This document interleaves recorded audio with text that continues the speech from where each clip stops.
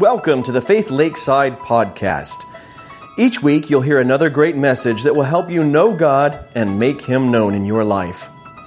Join us each Sunday at 10:45 a.m. and throughout the week in small groups to make the most of your learning experiences. Now, sit back, relax with a great cup of coffee and a notebook, and enjoy this week's message.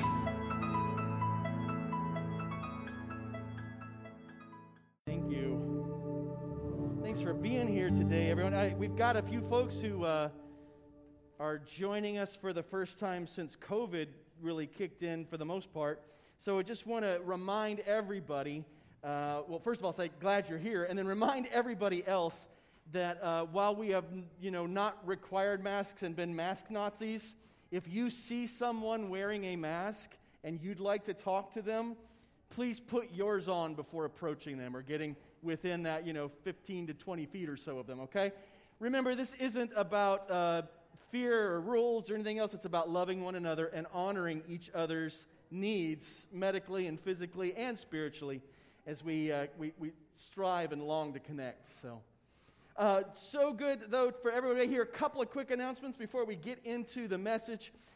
First and foremost, baptism. Baptism is one of those amazing things that is part of our walk with Christ. It's part of discipleship. And so we're going to be doing baptisms on both Palm Sunday and Easter Sunday.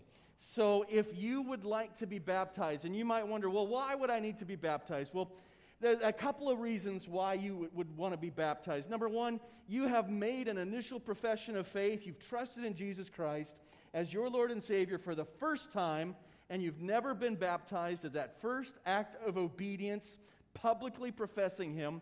Then we would encourage you to choose baptism. And if you need more information, just let me know. I'll talk with you. We'll talk about it and confirm that you've chosen Christ as Lord and Savior, and then prepare you for baptism. And then there's maybe a second class of folk in here who would consider baptism. Maybe you were baptized as an infant, or you were baptized as a small child.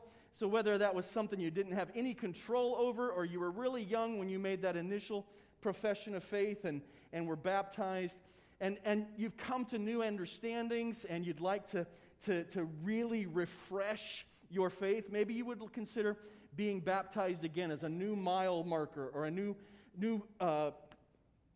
kind of remembrance time for you. Or maybe you have wandered for a while. Maybe you've walked away from God. You've spent some time doing things your own way, and you've come to a point of repentance and renewal in your spiritual walk, and you would consider baptism as another, once again, mile marker, a milepost, a memorial for a change in your life that you can look back to.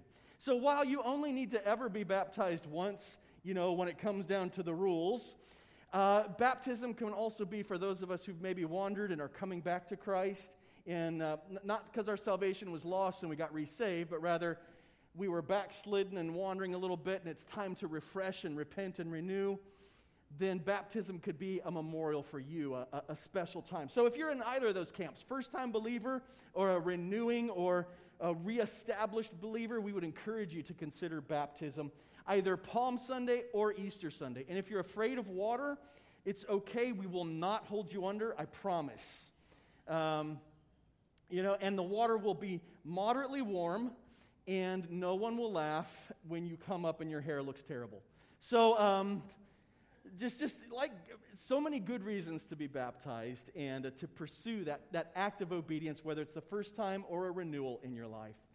So we are continuing our study in the Gospel of Mark. If you've got your Bibles, I encourage you to open them up to Mark chapter 10 as we begin to look again at the teachings of Jesus, the Christ, the Son of God. That He is the one true King of all creation, promised to us from Genesis chapter 3 and unfolded through the whole Old Testament, that by the time we get to the time of Jesus, we can see His miracles, His teaching, His works, and know that He truly is this promised Redeemer of all mankind and creation. And it's also revealed to us that He is the one and only, unique, only begotten Son of God. And Jesus came to the earth. In Mark 1:15, we learned way long ago that Jesus' message for all of us as he walked this earth was, the time is fulfilled, the kingdom of God is at hand, repent and believe in the gospel. So Jesus' message was not one of politics.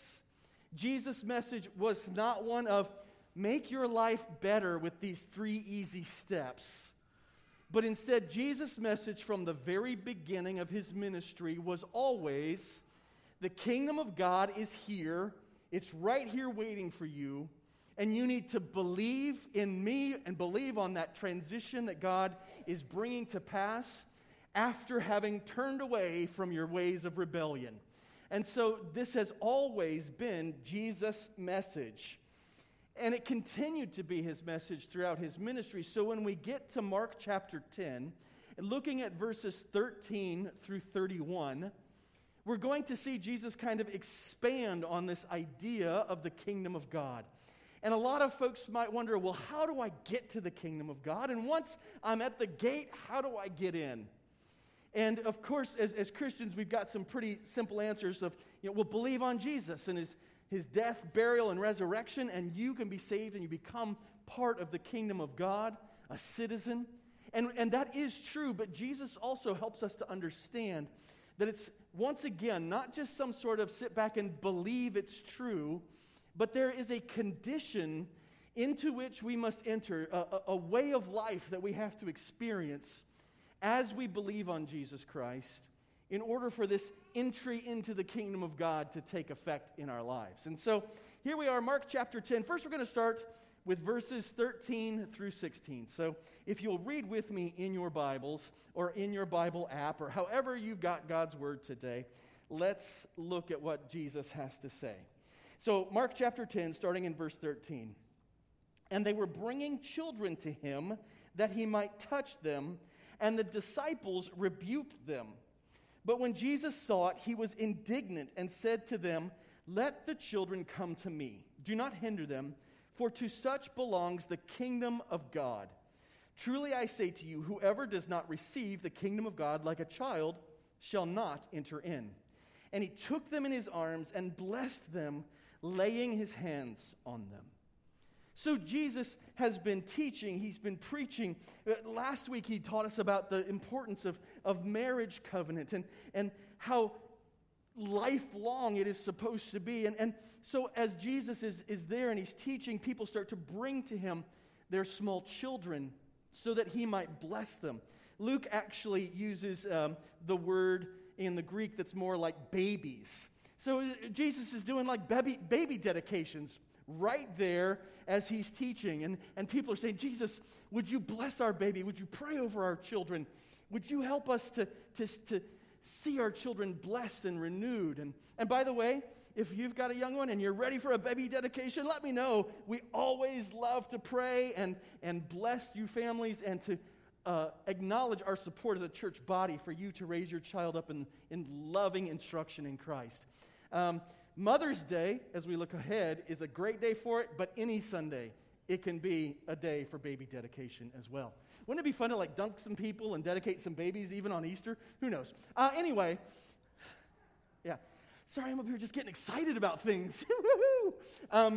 So Jesus is praying over children and babies are being dedicated, and the disciples get all freaked out. And they start shooing the people and the children away. They're like, hey, stop this. And we want all these people and all these kids to go away. And Jesus calls out the disciples and says, listen to me, guys. Here's the deal. And I want you to understand that the children should come to me, that the children should not be hindered. And the kingdom of God belongs to people like this. Truly, I say to you, and in Mark here, that word truly, it's really this enforcing statement that is, listen, there is no doubt here that I am telling you something that you need to listen to. Listen to me, I say to you, whoever does not receive the kingdom of God like a child shall not enter it. So let's look first at a couple of concepts. We've got the children coming and Jesus is blessing them and the disciples are trying to shoo him away. Jesus gets angry, says, let the kids come to me. And there is so much more to this passage than just something to paint on the nursery wall. You know, this is not just what every nursery should have stenciled on the wall so that we can feel good about kids. I mean, it's okay to have kids. I mean, they may be terrible and smell funny, but Jesus likes them, so we should like them too. You know, but no, this is not the heart of this passage, though kids are good. So, but really understand what is going on here. So first we need to understand, what is the kingdom of God? Well, first, as we look through the Gospel of Mark, the kingdom of God, it runs kind of as a thread throughout Jesus' ministry. And we don't hear a lot of it in the first half, but we're going to hear more and more about the kingdom of God as Jesus gets closer and closer to the cross. Because the cross is really the final inauguration of the kingdom of God. And when we see Jesus on the cross, we should not see a man suffering and dying. We should be seeing a king who is ascending to his throne. And this is kind of mixed up and it's sideways, but when we understand the kingdom of God, it is not the greatest who are the most important. It is the greatest of those who give the most and sacrifice most fully that are the most important in the kingdom of God. And so Jesus on the cross is not a defeated man. He is an exalted king. And that's what Mark is bringing us to. And it begins with Jesus' message. The kingdom of God is right here in front of you. Turn away from the way that you used to live life and believe in me.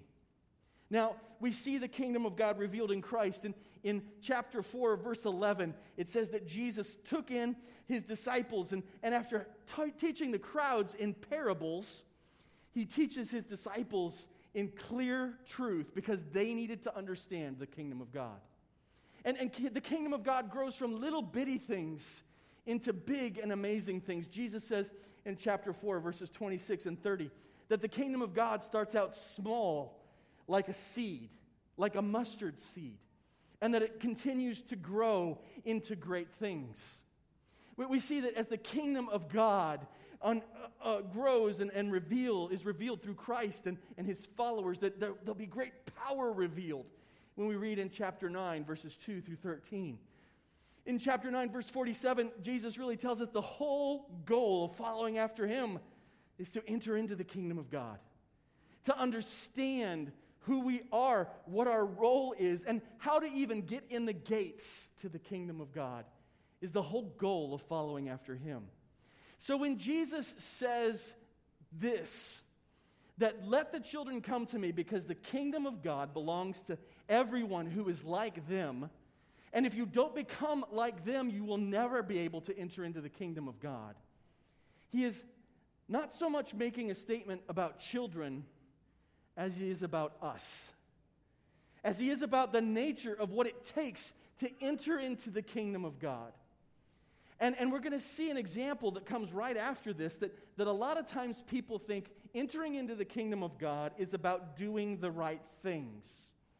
It's about checking off the list. Yes, I didn't blaspheme God today, didn't murder anyone today, haven't stolen anything larger than an eraser, I didn't cheat on my wife or husband today. Hooray! I'm in the kingdom of God. But Jesus is going to teach us that that's actually not the way into the kingdom. That the way into the kingdom is the way that a child comes to Christ.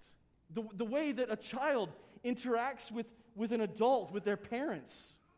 And so what does that look like? Well, like a child, a lot of us think some words like, it's innocence.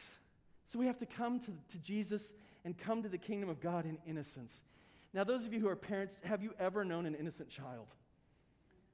No. And our children are precious and they're beautiful, and they are, from the moment they're born, and you can just see it in them, they are little bags of sin.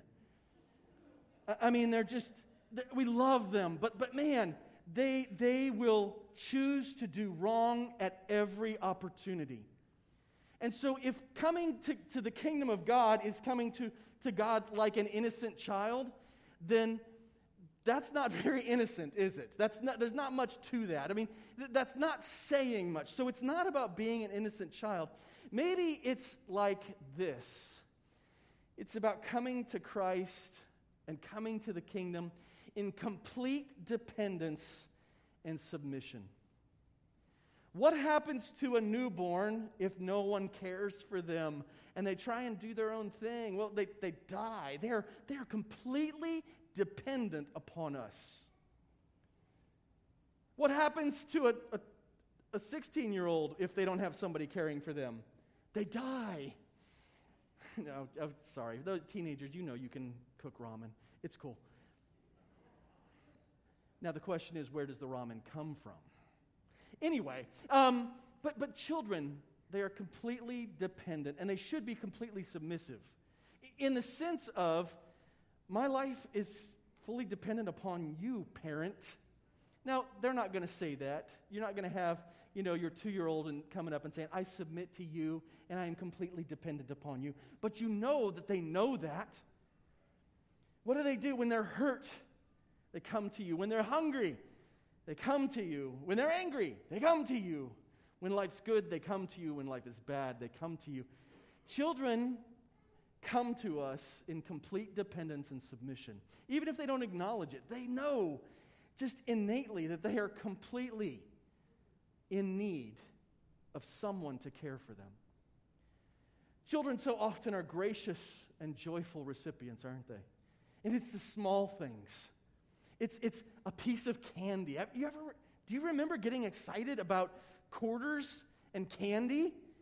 Do you remember getting excited about getting to go to McDonald's or Kentucky Fried Chicken this month? Yes, life is so good. Gracious and joyful receiving of what is provided. And really, children are supposed to, especially in Jesus' day here, be coming to their parents and coming to leaders and understanding that they have no standing or demands that are acceptable. In other words, in Jesus' mindset and in his culture, children didn't come to their parents and say, get me a new iPhone because I said so. I will turn you in if you don't buy me an iPhone. Really? Anybody do that? You shouldn't. That in Jesus' day, especially in this culture, when Jesus says, let them come to me, and everybody should come to me like a child. He is not talking about skipping and happy. He's not talking about giggling and laughter or coloring pages. He's talking about this complete dependence and submission. He's talking about receiving things joyfully and graciously. He's talking about understanding that you don't have any standing. You don't get to make demands. You don't get to make deals. You get to come and say, whatever you want, I will receive it from you joyfully. Whatever you ask, I will obey. And it's clearly not related to innocence or innate goodness, because we don't see that in kids, do we? There's no reality to this mindset that children are little cherubs. No. The truth is they're just smaller versions of all of us, aren't they? And just like us, they're little bags of sin. And if we come to Jesus with lists of demands, thinking we're good enough, thinking we're special enough, we're not coming like children. Instead, we're coming like the selfish adults that we are. And Jesus says, just like these kids who come and they find joy in being here, and they are completely dependent upon me, and they are completely in submission to me, and they don't have any standing or demands. They're not coming up and saying, Jesus, I'd love to be a disciple if you'll only do this for me. They are completely following after and loved on by Jesus with just abandon.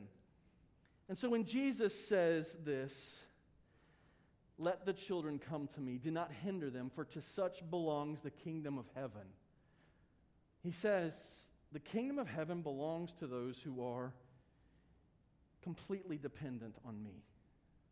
The kingdom of heaven belongs to those who understand that they have no standing, they have no rights or privileges before me. The kingdom of heaven belongs to those who come and receive from me with grace and joy. And he says, whoever doesn't receive the kingdom of heaven like a child shall not enter it. Now, like I said, we're going to see a perfect example of what Jesus means here in just a moment. So Jesus uses two words. He says that we must receive the kingdom of God like a child and then enter in. And it's this beautiful picture of accepting the gift of eternal life through Jesus Christ and then coming into a new way of living. And that's what it means to enter into the kingdom. And this is what it takes to enter into the kingdom, is to receive Jesus Christ and all that He is and all that He offers with complete abandon, total dependence, and understanding of your sinfulness before Him, and what you actually deserve is hell and wrath and death, not love and acceptance. And you receive that love and acceptance that He gives with no conditions on your behalf. You don't get to say, well, Jesus, I'll follow you if you give me a new iPhone. Instead, you say, whatever you ask of me, I will give to you and do for you. And then you have the privilege of entering into a new way of living, a new way of doing things. And so we get this right after Jesus gives this teaching, we get this beautifully apropos, this perfect application of what Jesus has just taught in an interaction with a man who was quite well off. So in Mark chapter 10, verses 17 through 22, follow along with me if you'd like, and we will see how this lesson applies to us. And as he was setting out on his journey, this is speaking of Jesus again, a man ran up and knelt before him and asked him, "Good teacher, what must I do to inherit eternal life?" And Jesus said to him, "Why do you call me good? No one is good except God alone. You know the commandments: do not murder, do not commit adultery, do not steal, do not bear false witness, do not defraud, honor your father and mother." And he said to him, "Teacher, I have kept all these from my youth." And Jesus, looking at him, loved him and said to him, "You lack one thing. Go, sell all that you have and give to the poor, and you will have treasure in heaven, and come, follow me." Disheartened by the saying, he went away sorrowful, for he had great possessions. So, right away, we get this picture of what it is Jesus means in saying you have to be like a child in order to receive and enter the kingdom of God. So, verse 17, Jesus is going out. He's starting his journey to Jerusalem, is really what's going on in the broad picture here. Over the last few chapters, from the very beginning, Jesus has been teaching for the most part and living for the most part in northern Israel, up around the Sea of Galilee, crossing back and forth from Jewish lands to Gentile lands, and teaching and preaching and healing. And people have been following after him. And now, after Peter's confession that Jesus is the Christ, Jesus has begun the long journey down to Jerusalem. And we're going to find him arriving here in just a few verses, actually. Because Mark's goal is to help us understand not that Jesus was a great teacher, but that Jesus ultimately came to give his life as our King and Savior. But as Jesus is beginning this journey down to Jerusalem, here in verse 17, this man comes up to him, kneels down before him, and says, "Good teacher, what must I do to inherit eternal life?" Good teacher. That's the first thing you see here. Is this guy running up to Jesus, and is he like, "Jesus, you're so great, I want to do what you say"? Actually, the way this reads here, clicked the wrong slide. Good teacher. It almost seems like this guy is trying to flatter Jesus. Like, "Oh, Jesus, you're such a good guy. I want you to tell me that I'm a good guy too." You guys have been in those relationships, haven't you? Where you show up somewhere and you tell somebody how good they look because you're wearing a new outfit. Right? Because what you're fishing for is, oh, you look good too. Is that a new outfit? Yeah, let me tell you where I got it. It's beautiful, isn't it? And I look so good. But, right, so it's that same kind of mindset that this man is coming to Jesus and saying, good teacher, who will call me good too, right? Good teacher. Oh, how do I have eternal life? Now, there is a second option here. Maybe he was really sincere but didn't understand what he was saying. I think it's probably the first. Because of the context of what Jesus is trying to teach, this man is coming to Jesus on his terms. Not Jesus' terms, not Jesus' conditions, but this man is trying to come to Jesus within his own strength, on his own terms, completely contrary to what Jesus has just taught about entering into the kingdom of God. So it seems that this man is actually, he's trying to flatter Jesus. But Jesus calls him out pretty quickly. And he says this, why do you call me good? No one is good except God alone. Now, Jesus is calling this man out on a couple of things. First of all, if this man is really fishing for a attaboy from Jesus, a good job from Jesus, Jesus is already telling him he's not going to get it. Because who alone is good? God. If God is the only one who is genuinely good, and you have done really great things, are you good? No. And so already in this statement, Jesus is telling this man the answer to his question. Listen, you call me good. Why do you call me good? Because no one is good except for God alone. You think you can earn eternal life? You think you can earn the kingdom of heaven by being a really good person? There's nobody good but God. Now, this is interesting as well. This is Jesus kind of giving a sly answer saying, I'm God. The man says, good teacher. And Jesus says, nobody's good but God. If I'm genuinely good, then I must be God. Which is who he is. The incarnate Son of God, come to give himself for all of mankind. So this man, he comes and he says, Jesus, what do I need to do to inherit eternal life? Now we're going to see later on that Jesus equates eternal life and the kingdom of God together. When we kind of buckle these two things together, this whole passage in verse 17, the man asks, what must I do to inherit eternal life?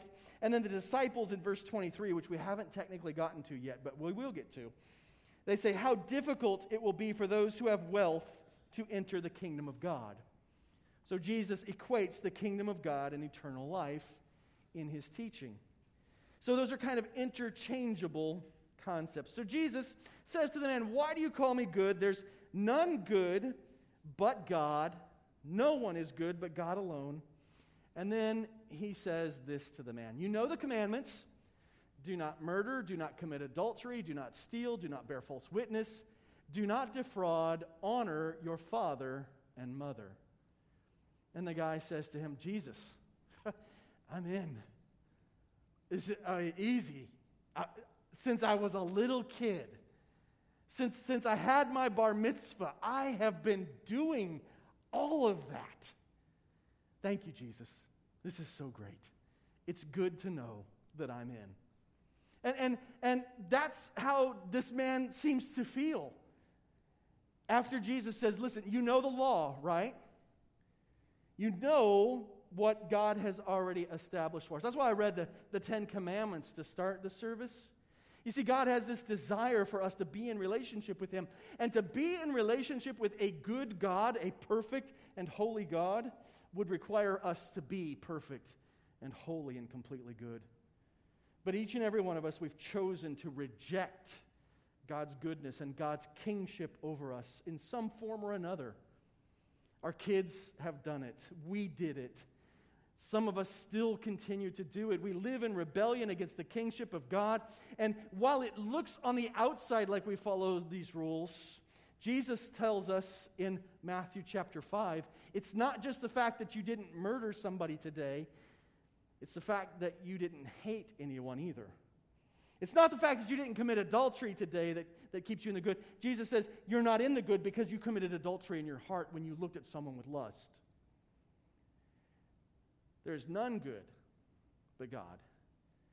And these commandments actually remind us that to be in relationship with a perfect God, we must ourselves either be perfect or someone has to be perfect in our place. And that is what Jesus did for us. He lived a perfect, sinless life. He died on the cross to absorb the wrath of God. And we are now, because of his sacrifice clothed in his righteousness, is what Scripture tells us. He took away our sin and gave us a robe of holiness to wear so that we could enter into God's presence. And he was buried and then rose again on the third day, and that resurrection proves he really is who he says he is and can do what he says he can do. And that everyone who believes on him will be saved, will be clothed in the righteousness of God, will be holy because of his sacrifice, and have eternal life and the ability to enter into the kingdom. But here's what Jesus says to this man, who thinks he's in the good, who thinks he's done everything right. Jesus looks at him. He loved him. It's important to see that. Jesus didn't condemn him. Jesus didn't go, "You idiot, what's your problem?"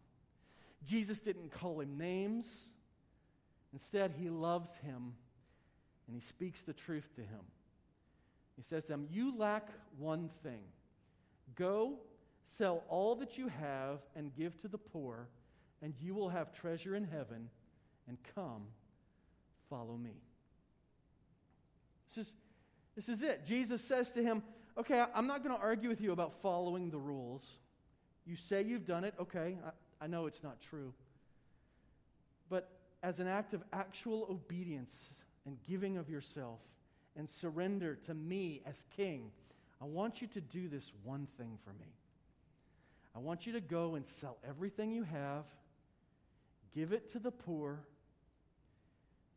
and then come and follow after me. Now, why is this a big deal? Well, it tells us a little bit later that he had great possessions.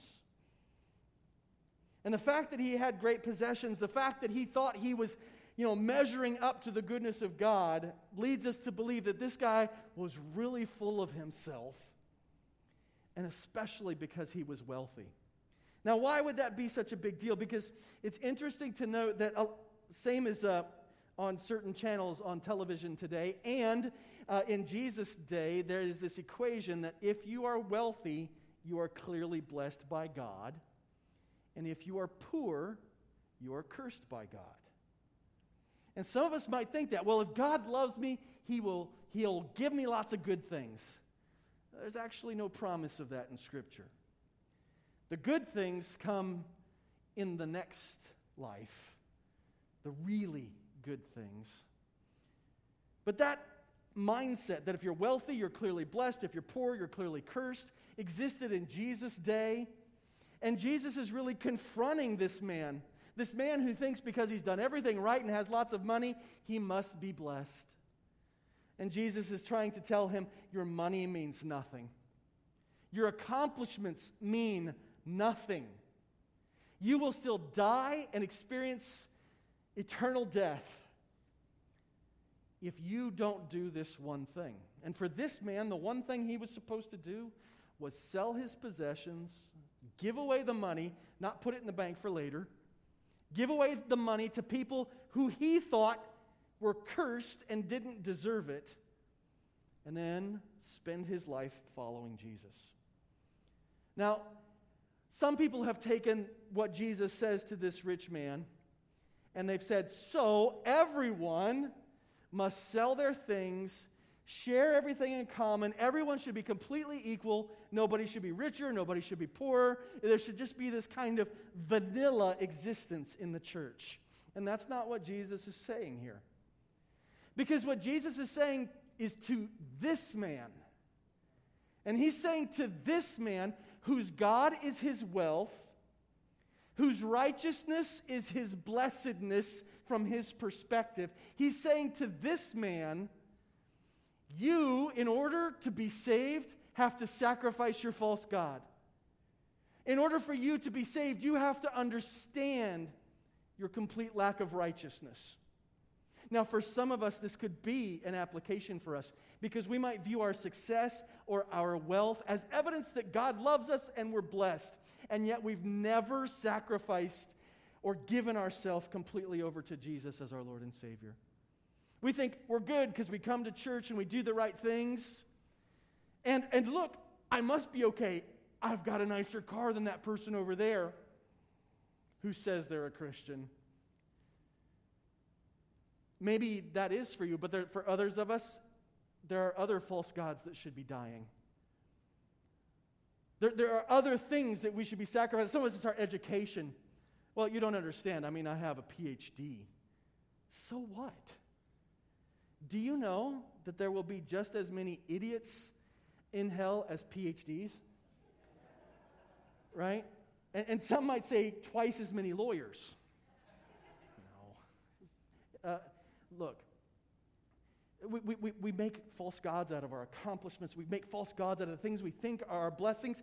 And instead of coming to Jesus in abject submission with nothing to offer and following after Him, we come and say, well, here, Jesus, here's my proposal. You should really want me as your disciple because I'm really good at this and I'm really great at this and people like me. And Jesus says, none of that matters. None of it matters. If you're not coming to me empty-handed and destitute, you're not actually coming to me.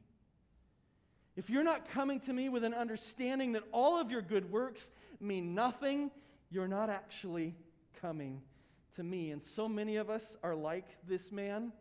We think that we've got everything together, and when Jesus actually says to us, you've got nothing, and you can offer me nothing, and all I want is you, so get rid of all of that other baggage and come to me, stripped down, broken, and destitute like you really are, we end up disheartened. We walk away because, we got some nice stuff, and it's hard to follow Jesus. And as Americans, it's especially hard sometimes, as wealthy as so many of us. In fact, we could say compared to the rest of the world, all of us are. So, to become a Christian, to have eternal life, to enter into the kingdom of God, it's not just about doing right things. It's not just about believing the right truths. It is about a lifestyle in which you become fully dependent on Christ for your identity. You don't say, I'm a rich man or a rich woman or I'm a learned person. Instead, you understand that your identity is in Christ alone. And if you still have some of those other things, praise God. But He might ask you to sacrifice all of it to follow after Him. You fully depend on Christ for your provision. This man got told to sell some of the nicer things and then give the money away, right? No. Jesus says to him, sell the things you don't really use much. No. Go sell all that you have and give a tithe to the poor. No, wait. Give half to the poor. I mean, that's a lot. No, go sell all you have and give it all away. And then come walk with me.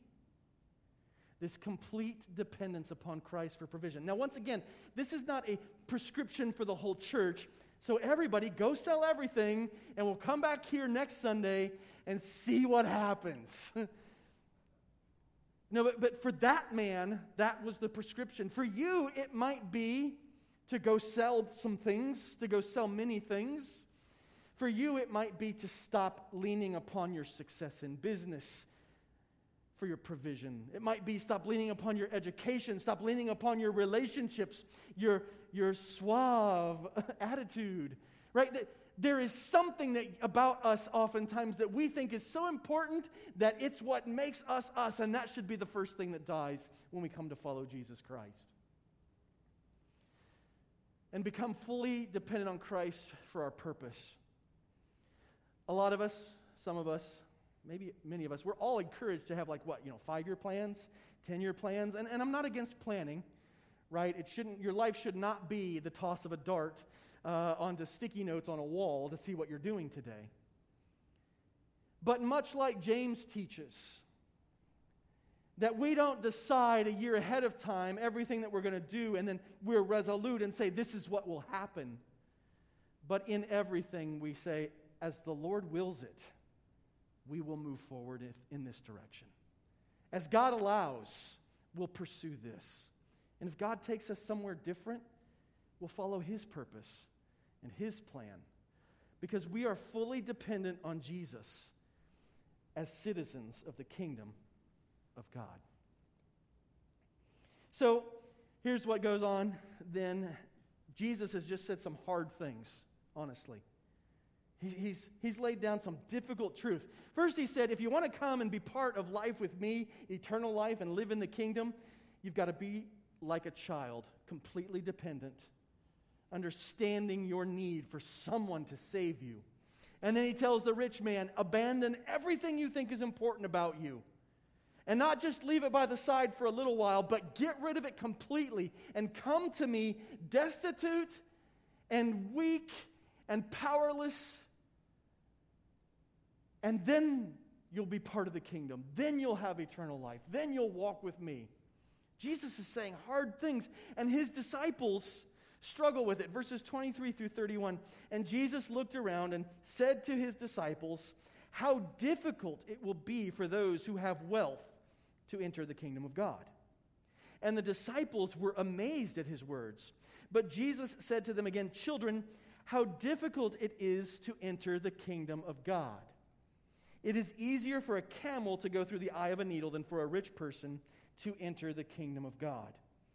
And they were exceedingly astonished and said to him, then who can be saved?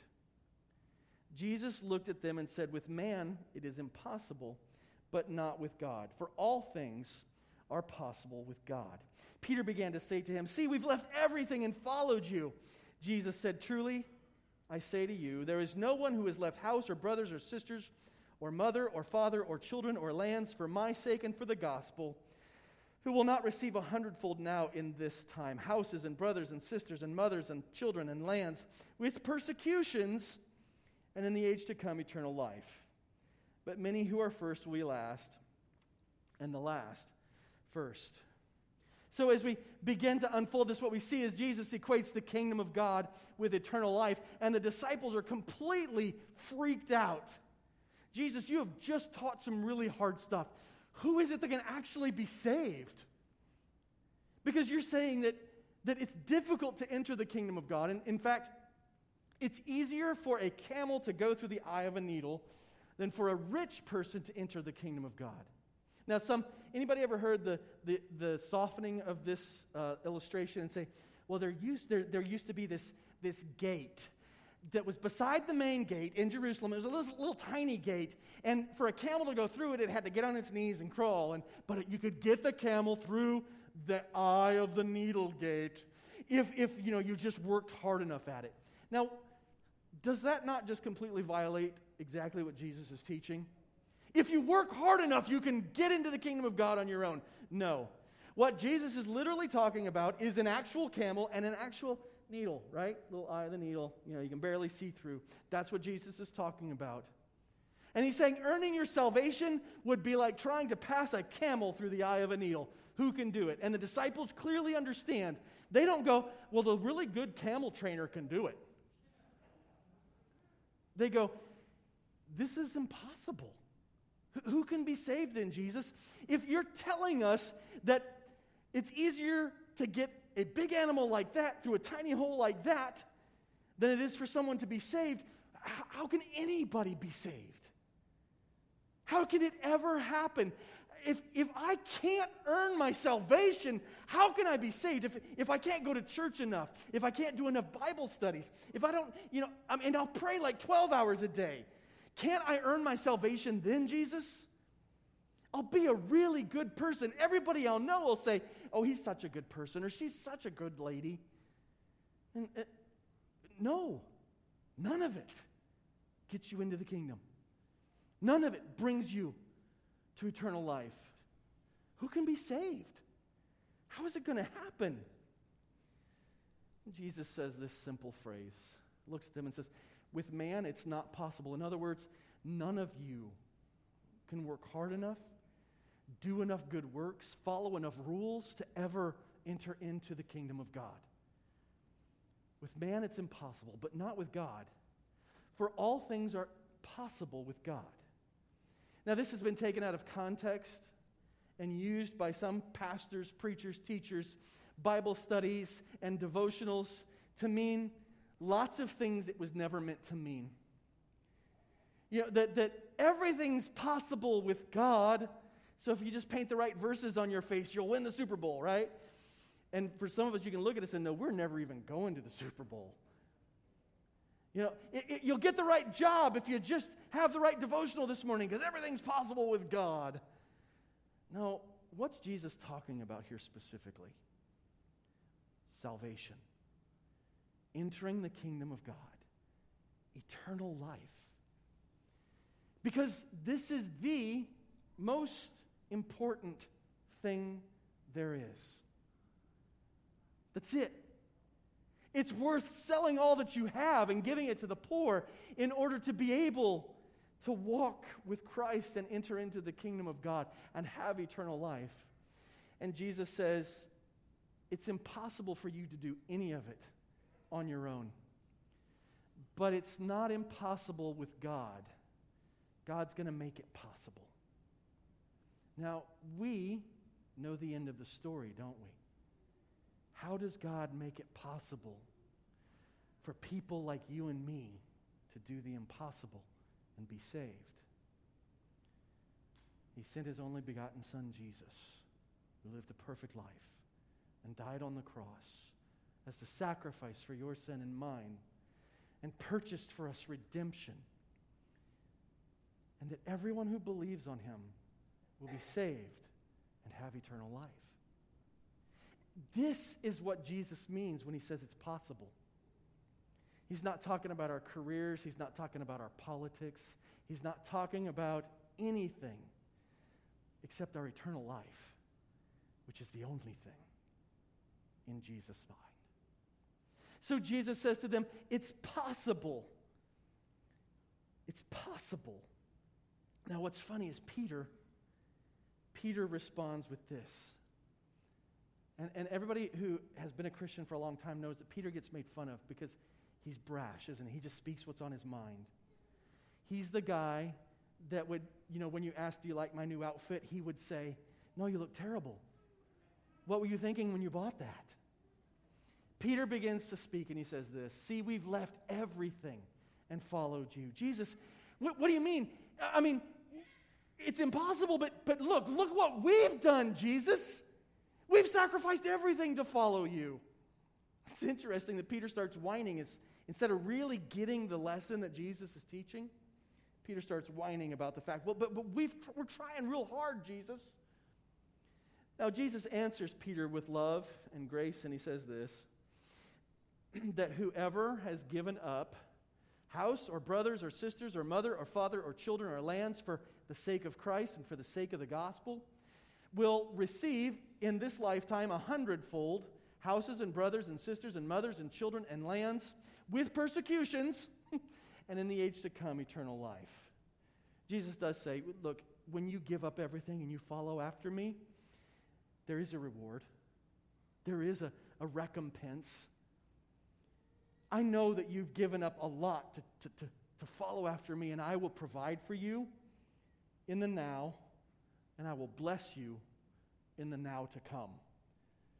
And we need to look at this list, some things. First of all, Jesus says, anybody who gives up house or brothers or sisters or mother or father or children or lands, there's a lot of stuff in that list. There's one relationship, though, that's not in that list. It's one that we talked about last week. Nowhere does he say, or wife, or husband. There is no justification for forsaking marriage in Scripture, period. Even in this list. What's interesting is, what do we know about Peter? Well, Peter was probably married, In fact, not probably. Scripture gives us clear indication he was married. How do we know? Well, we know he had a mother-in-law. And I got to tell you, it's a really bad deal to get a mother-in-law and no wife. Right? And I mean, even good mothers-in-law, right? But that would just be a really bad deal if all he got out of that was a mother-in-law. So we know he was married. And in fact, Jesus spent a lot of time at Peter's house in Capernaum. In fact, that was probably the center of his ministry in that city. And Jesus says, I know you've left a lot, and you will receive in this life 100-fold. Houses and brothers and sisters and mothers and children and lands. And some of us go, yeah, I like that list, especially the houses and lands. Because, I mean, I gave up a little bit, but that means I'm going to get 100-fold, like 100 big, shiny houses and lots of land. But then you read the rest of the list, and it says, and brothers and sisters and mothers and children. Oh, my goodness. I gave up one kid, and now I get 100 more. What a blessing. Especially for you ladies, right? We're Mormons all of a sudden. If we look back and remember something that Jesus said, though. Jesus' mother and his brothers and his sister, they were standing outside of the door of the house in Capernaum in chapter 3. And Jesus is in there teaching and preaching. And his mother and brothers and family, they want Jesus to come out and talk with them. And so they're standing outside. Jesus, come out and talk with us. And somebody comes to him and says, Jesus, your mom's outside. Can you imagine how embarrassing that is? He's at least in his early 30s. And somebody comes and says, Jesus, your mom, she really wants to talk to you. And Jesus isn't embarrassed. And actually he responds with this. Listen, that's not my mother. Those aren't my brothers. That's not my sister. He's not actually saying they're not related to him, but he's saying in his perception, in his worldview, they are not the most important ones. He is willing to let them go because his real brother and sister and mother are the persons who do the will of God.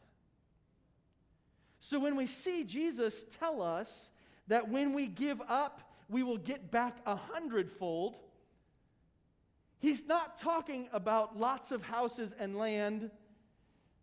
What he's telling us is that those who do the will of God, when they sacrifice and give, will find that they have brothers and sisters and mothers and children and lands and homes all over the world because we're part of the family of God.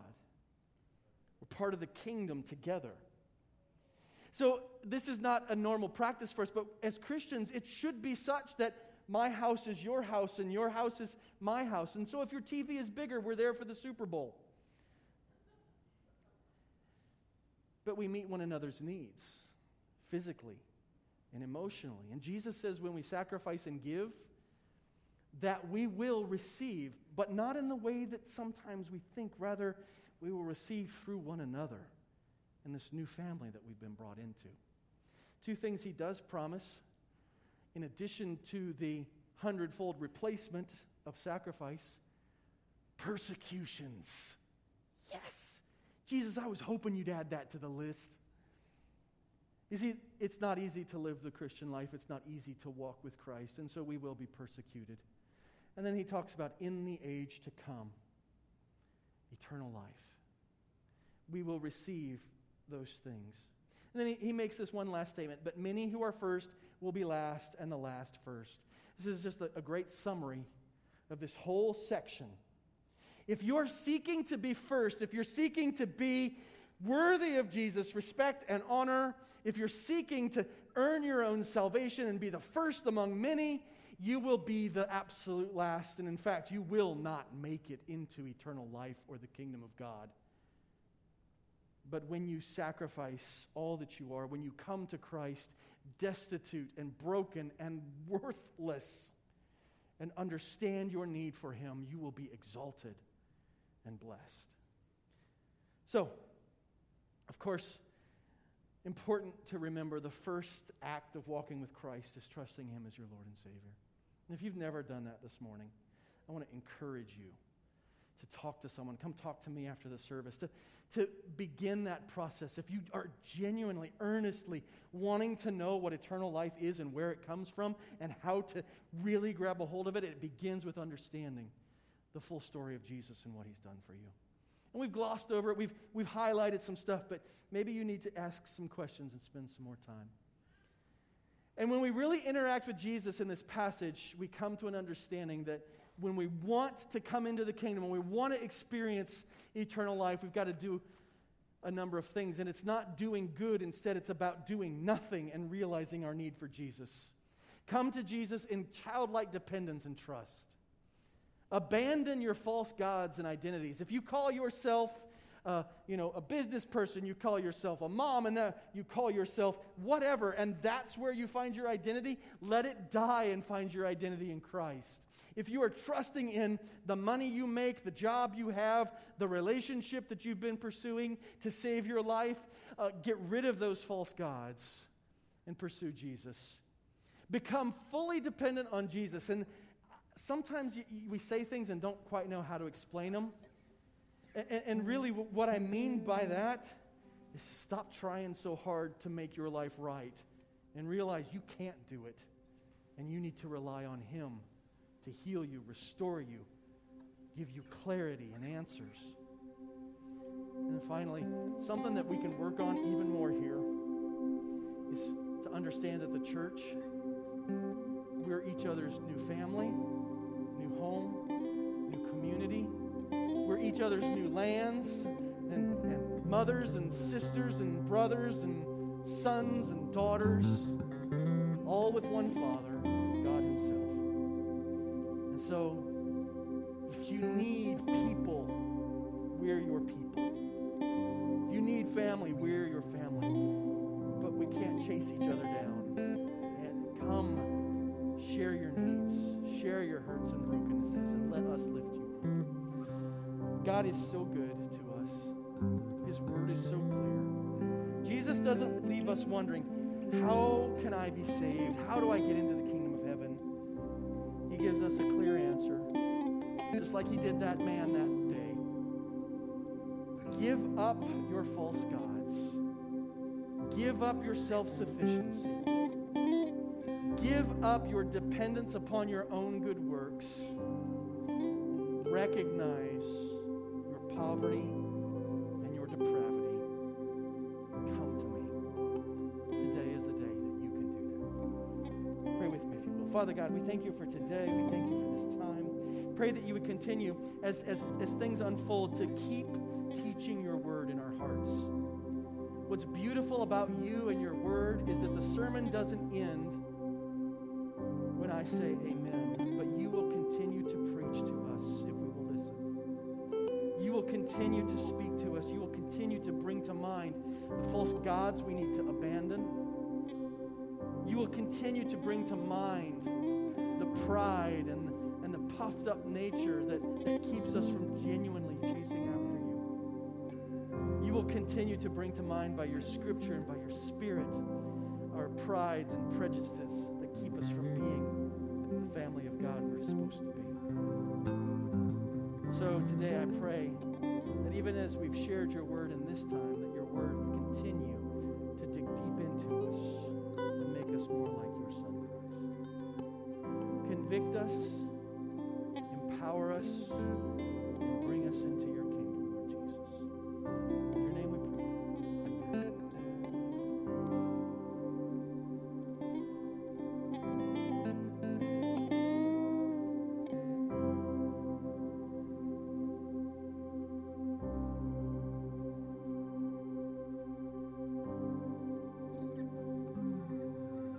Peace, bring it all to peace. The storm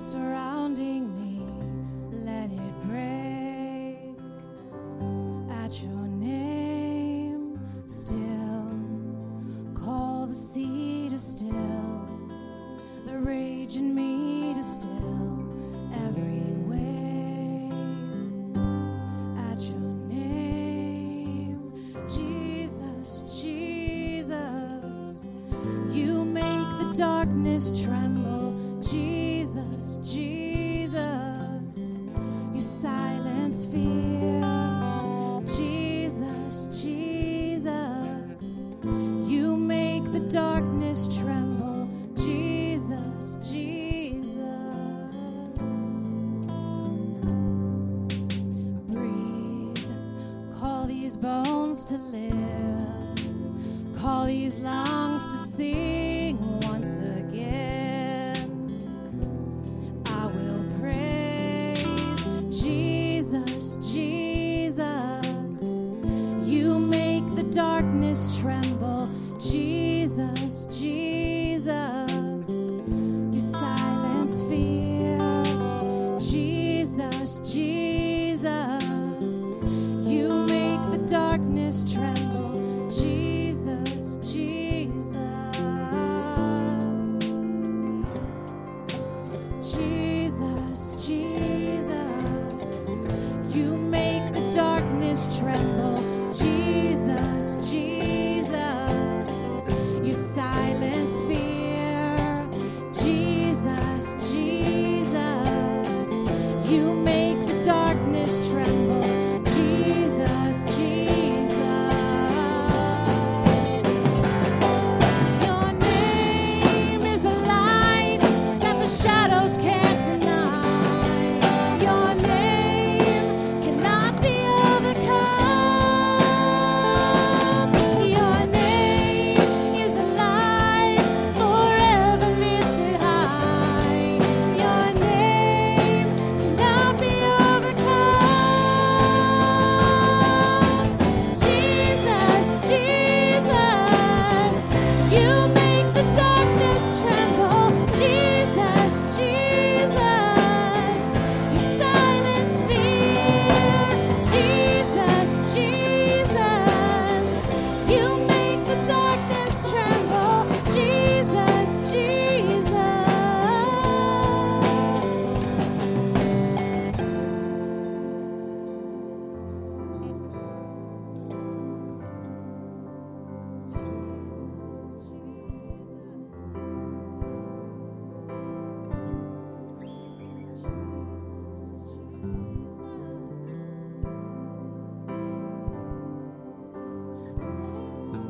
Is a light that the shadows can't deny. Your name cannot be overcome. Your name is a light forever lifted high. Your name cannot be overcome.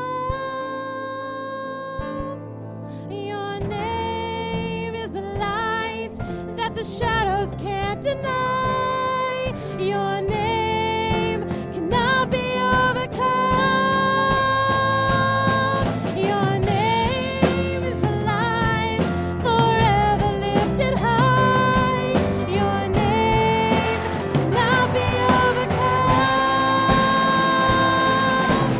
Jesus, Jesus, you make the darkness tremble. Jesus, Jesus, you silence fear. Jesus, Jesus, you make the darkness tremble. Jesus, Jesus.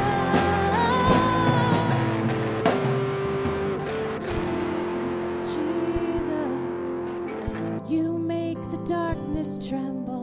Jesus, Jesus, you silence fear. Jesus, Jesus, you make the darkness tremble. Jesus, Jesus.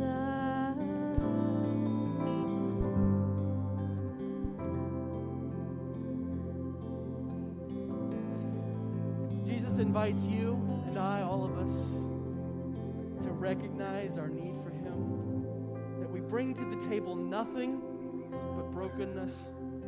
We bring to the equation nothing but poverty, and yet He still loves us and is willing to accept us with open arms like little children if we'll only come in complete dependence and reliance upon Him.